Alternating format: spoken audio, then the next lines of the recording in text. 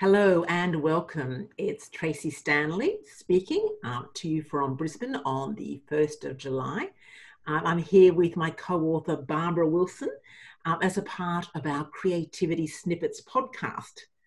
Now, in today's conversation, Barbara and I are going to be talking about how you can apply your creativity to writing. Both Barbara and I have both been writing in different contexts. I know Barbara has been doing a range of free writing courses and writing poetry. We've both written a book together, Creativity Cycling, and I've also written some other business books as well as some adventure, romance, fiction under a pen name. And so we'll be talking a little bit about our experiences today. Now, Barbara has recently written a great blog on the topic of applying your creativity to writing. So I'm going to pass the floor over to Barbara to talk a bit about some of the things that she's learned. Okay, thanks, Tracy, and good to speak with you today. So I'm speaking from a somewhat cloudy south of France. But we've still got the sun, and it's very warm. So yes, the blog I wrote was actually around how to apply what I've learned from my creative writing that I could be applied generally to creativity. So it's kind of that way round. Just to put that in context, I've been studying creative writing for the last 5 years, studying as in following sort of university courses. I've just finished my third level course with the Open University, and along the way I've accumulated masses of notebooks full of writing, none of which I've yet published. However, the learning's been very invaluable, and I do have intentions to publish at some stage very near in the future. So, if that makes sense, in the very near future. So in my blog then, as Tracy said, I was trying to capture some of the main points I've learned along the way from my creative writing, and then to try that, and at the end of it, make it a more generalized learning that anybody can apply to any form of creativity. So if I can start, I'm just going to go through a list of the main points that I summarized in the blog, and then we can discuss each one of them at a time. So first of all, the first thing I would say is to write daily. Now, most writers will say this anyway, and I'm a great fan of Stephen King's book on writing, where he definitely advocates writing daily, setting a specific time aside for that, and making it a specific set time to write within. So for me, I've set up a kind of ritual in my life where I write in the morning. Most mornings, I mean, there are times when it doesn't quite work out like that. I write in the morning, I make it a ritual over a coffee, and I write for at least an hour. I think by doing that, you're getting into, and it almost doesn't matter what you write at that stage. The point is that you're writing. So, Tracy, what about you? What ritual do you have? I think what you've described is really creating a writing habit. You know, your ritual is a habit. And I think this idea of just getting up and starting is a good one. And I must say, I was really convinced of it when I was listening to another podcast, the Creative Pen podcast with Joanna Penn, who was interviewing another author called Sarah Painter. And Sarah says she basically like rolls out of bed onto her computer and just starts writing. Just so that she gets into the habit of writing every day and not overthinking when I can't write, what's the problem, just putting all the ideas down. Okay, so that's that's great. So I think that's good to hear other people's examples, and I think that whole point about writing first thing in the morning is quite interesting. I did try, because one of the exercises I tried in one of the writing courses was to write as soon as you wake up in the morning and capture your first thoughts. I'm afraid that it just didn't work out for me. So I need a little bit of tea or coffee before that to get myself going. Yeah. So the second point I'd say or I made in my blog, was also to try exercises. So one of them was to try to take a random word or a phrase and use this as a starting point to write from.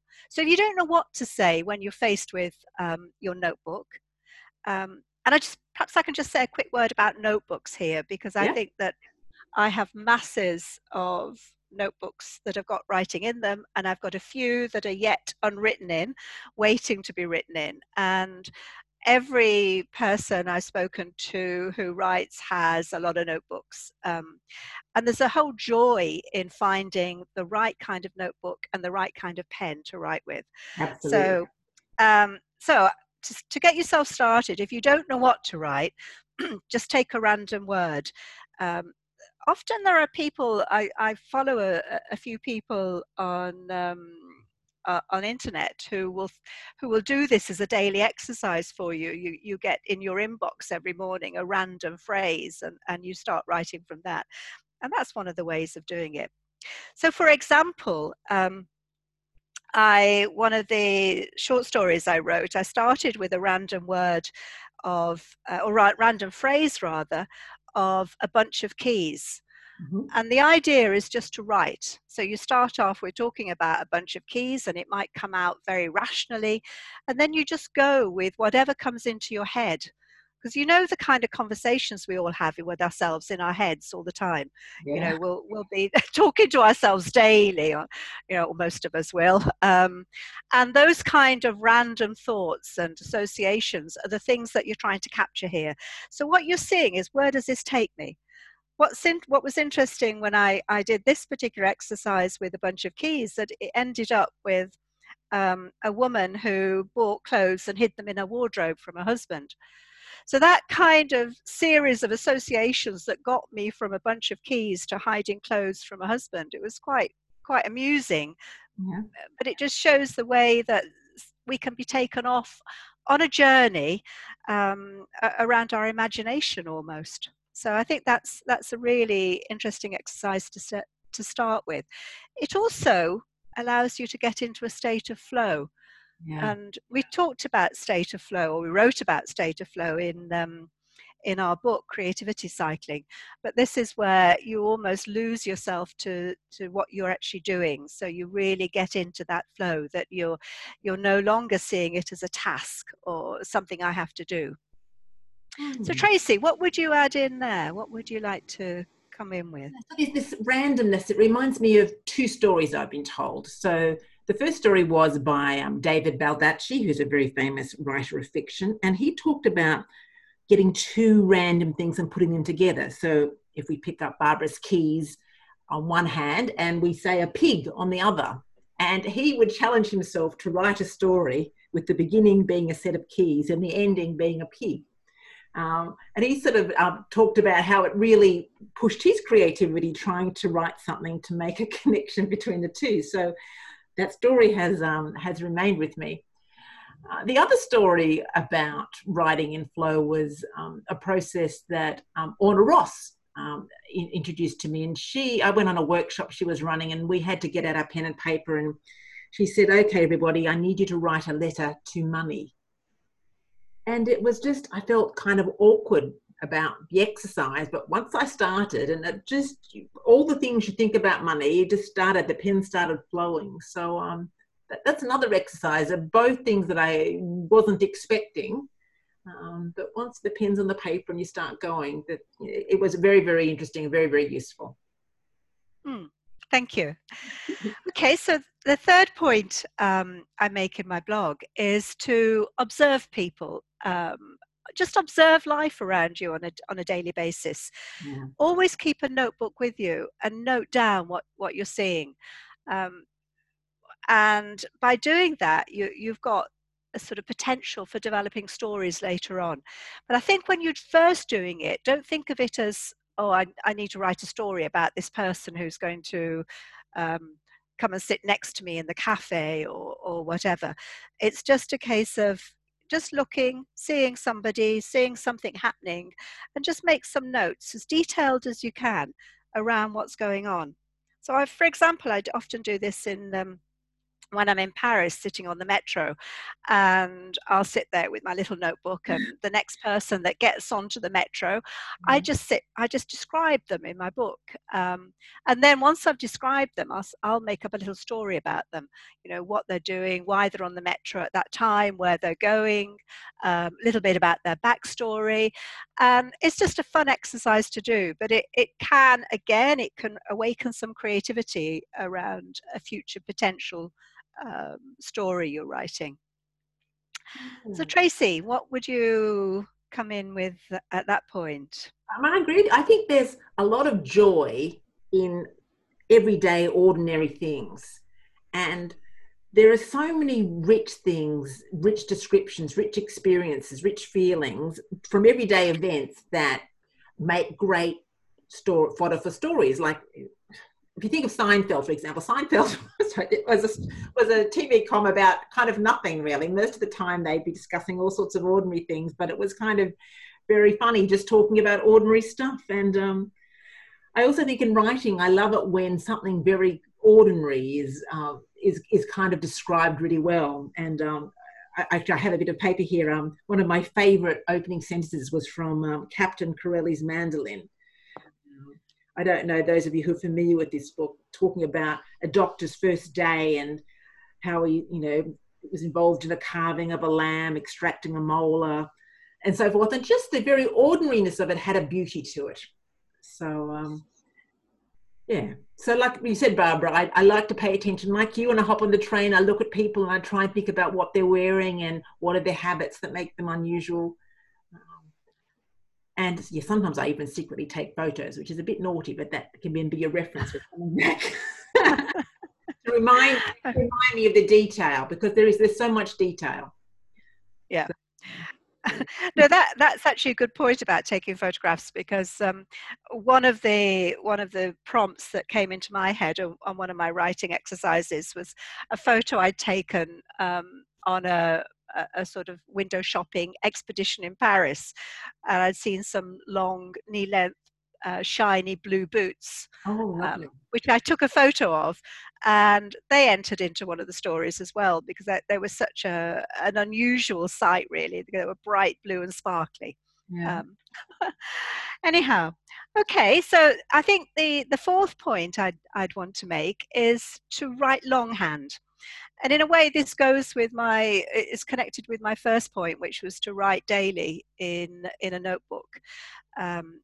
If you're writing longhand, and using a really nice notebook, or a notebook you feel you want to write in, I think that's the important thing. You kind of actively choose your notebook and choose your pen or pencil, and don't edit as you go along. Editing allows the rational, logical mind in.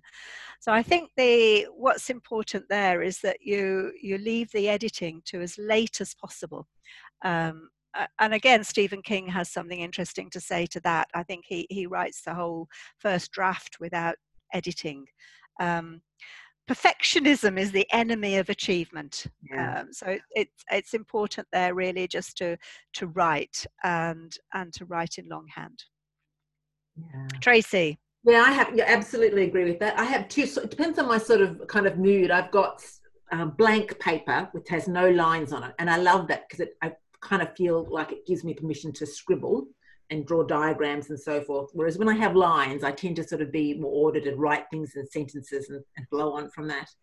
I always have a new notebook when I'm hopping on a plane or I'm going somewhere where I'm anticipating waiting. And those are sometimes my most productive times, when I'm completely cut off from everything else. There's just the pen and me, and I can sit quietly and I can get into flow and write. Yeah. That's great. Yeah. And I think that whole just getting into flow and also taking those moments, really. I think that's what's important there, is that it can be any moment, any part of the day. Although I've said I write daily as a habit, to find, if you've got a notepad with you and a pencil or a pen, to be able to just write at any time of day and let that creativity flow is really good. Yeah. So the fifth point I'd make is to be, and it kind of goes with the first one, is to be happy to write badly. Trust to write rubbish. So you don't, it's important not to judge, especially in the early stages of what you're writing, because any ramblings you make will, they'll develop into words, they'll develop into something you can use. Maybe they won't, but somewhere along the line later on, they're there, and you can go back to them and perhaps find ideas and projects from them that you can develop. So don't I think don't be judgmental at that early stage when you start writing. Yeah. Tracy. And recognize there can be reasons why you're stuck on something. So it's interesting. I'm coming to the end of one book I'm writing about change stories, and I'm writing the hard bits, quite frankly. And it's the synthesis, the pulling it all together. And sometimes I get there and say, "Oh, I must write," and try and force myself. And then I say, "No, I'm stuck here. It's obviously I need to go through some sort of incubation process. So I get up and go for a walk, or go for a ride on my bike." So I pay attention to how I feel, because sometimes when you get stuck, I think, all the negative thoughts in your head, think, who am I? Who am I to be writing this? I'm kidding myself. And I've got to recognize it. I've got to pull that out of my unconsciousness and take a break. So start every day, but then recognize that when you are stuck, it might be time to sort of to recognize you're stuck and try and think about, why am I stuck, or why am I not moving forward at this time? That's my process, and that reflects where I am at the moment, just trying to finish this book and get it all done. And I'm probably moving from the free writing. I'm into a different phase. I really am into the editing and the tying it together. So it's a different set of skills, I think, to the beginning process. Yeah, I think when I was talking about being happy to write badly, it's at the very start of the process. I think if you're getting a book ready for publication, then that really doesn't apply. But yeah, and I'm talking about the sort of the more, because in a way, when you're looking at the whole creative process, the first part is probably the most creative, and then the second part is the more logical, rational stage at which you start editing, or in creativity and innovation, when you start to develop it into a product or an action you can take. So coming back to incubation, I think that incubation works very well. When you've written something and you've come to a point of closure or stuckness, put it aside and then leave it. I was reading something yesterday, and reminded that I listened to an interview with the poet. She's a British poet, Vicky Fever. Mm-hmm. And she was saying that she often takes years to finish a poem. And she constantly revisits old notebooks in doing this kind of finishing, or the finishing off process. She has a range of old notebooks with jottings in them that warrant revisiting. So I think that's something that I would say as well, that I've got lots of writing put aside, stories that I can develop, and let them incubate, see where they go, and then come back to them. So I think that's a lesson around letting your subconscious work while you're incubating. Yeah. So yes, where are we up to? So we're up to point 6 now, and I think, which is, don't be hard on yourself. So I think we're our worst enemies when it comes to self-censure. Yeah. And it's surprising how many of us do this all the time with everything. I was having a conversation yesterday with a friend, and we were both saying that we constantly feel we need to do more and more of these courses so that we can say we know more, rather than just getting on and doing it. So I think sometimes we really are our worst enemies, and we do beat ourselves up too hard about what we're doing. Yeah. I see. It's like a mountain and a valley. Like sometimes it's confident, yes, absolutely, I can do this, and then it's down the valley. Who am I kidding? Who am I to be doing this? And it's ridiculous. And then I sort of say, oh well, what's the worst thing I could do? I could fail. And then I kind of suggest it, and then I confront it, and then I move on from it. So yeah. Yeah. So I think that that's something we all need to face. And I think the final point I'd make on these points from creative writing is to reward yourself for small achievements. Yeah. So, one of the things I know you can't really make an assessment based on number of words, but I do have a sort of targets of I'll have written 1,000 words in the next, I don't know, 2 weeks, for example. Yeah. And then I reward myself when I've written those 1,000 words. Then I might go back and look at them again and edit them and change them. But it's just to reward yourself when you've got those milestone moments. I think that's really important. Absolutely, absolutely. For me, it was actually the first time I decided to write a book. It was like, it was so exciting. I just made the decision and I'd done nothing other than thinking, oh, yes, I think I can go down this path. And then if I, looking back, I could reward myself at having a table of contents if I was writing a business book. And then I've written 2 or 3 chapters is another one. And so, yeah, there's different ways. And you do need to, because it's a long journey. It's a very, very long journey writing a book and then editing it and so forth. So, yeah, make a note to plan for those moments to celebrate them. Yeah, absolutely. So to summarize, what I wanted to do is just to summarize how these points really relate in a more general sense to creativity. And I would suggest that the 3 main takeaways here for me would be: 1, to allow your imagination the freedom to roam. In creative writing, we do this by the free writes, by the daily writing. But you can do it in creativity by the techniques that you use, such as the techniques like image work, to just let your imagination free. The second point is, don't be afraid to incubate your ideas. Leave them, do other things, then come back to them.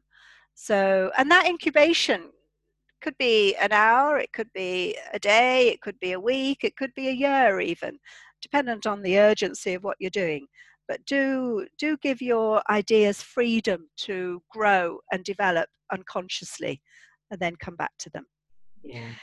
And the final point is, again, related to freedom. So it all seems to be about freedom here this morning. Allow yourself the freedom to make mistakes. And that kind of links to something you said earlier, Tracy. Because if you don't allow yourself the freedom to make mistakes, if you want to stay as a perfectionist all the time, then you're really going to tie yourself into such tight knots that creativity won't get in. So allow yourself that freedom. Tracy, what would you add here? I think if I'd recap on some of the points I've made already, it's like, pay attention to the beauty in ordinariness, so when the way someone looks, the blue boots, like you've mentioned, or someone says something really curious, write it down, capture it, have a way of capturing your ideas. When I'm out and about, I have my phone with me and I take photos of things that are curious or that appeal to me, and I think about what it is that's made me want to do that. I'm also, when I'm a bit of a hangabout on Twitter quite a lot, when I see something explained in a strange way, I do a screenshot of it. And so I've got a stash of ideas that I can come back to, because I remember them and I've snapped them. And it's important that you put them, whether it's a photo or whether it's some scribble notes, where you can come back and find them later on in the future. But yeah, it's just the consciousness, paying attention to all that's beautiful and interesting, because there's so much that's beautiful and interesting around us in our everyday, ordinary lives. Yeah. Great. Okay, that's good. Tracy, then you were... Oh, I was going to close with, yeah, it's interesting. I was just doing a little bit of online research for this podcast, and I came across some great quotes by female writers, one from Virginia Woolf and one from Sylvia Plath. So the one from Virginia was that every secret of a writer's soul, every experience of his or her life, every quality of his mind is written largely in his works. So that's tapping into your own experiences and using that to add richness to your writing. And then from Sylvia, and by the way, everything in life is writable about, if you have the outgoing guts to do it and the imagination to improvise. The very worst enemy to creativity is self-doubt. So I'm just, Great. everybody, happy writing. And thank you. And bye, Tracy.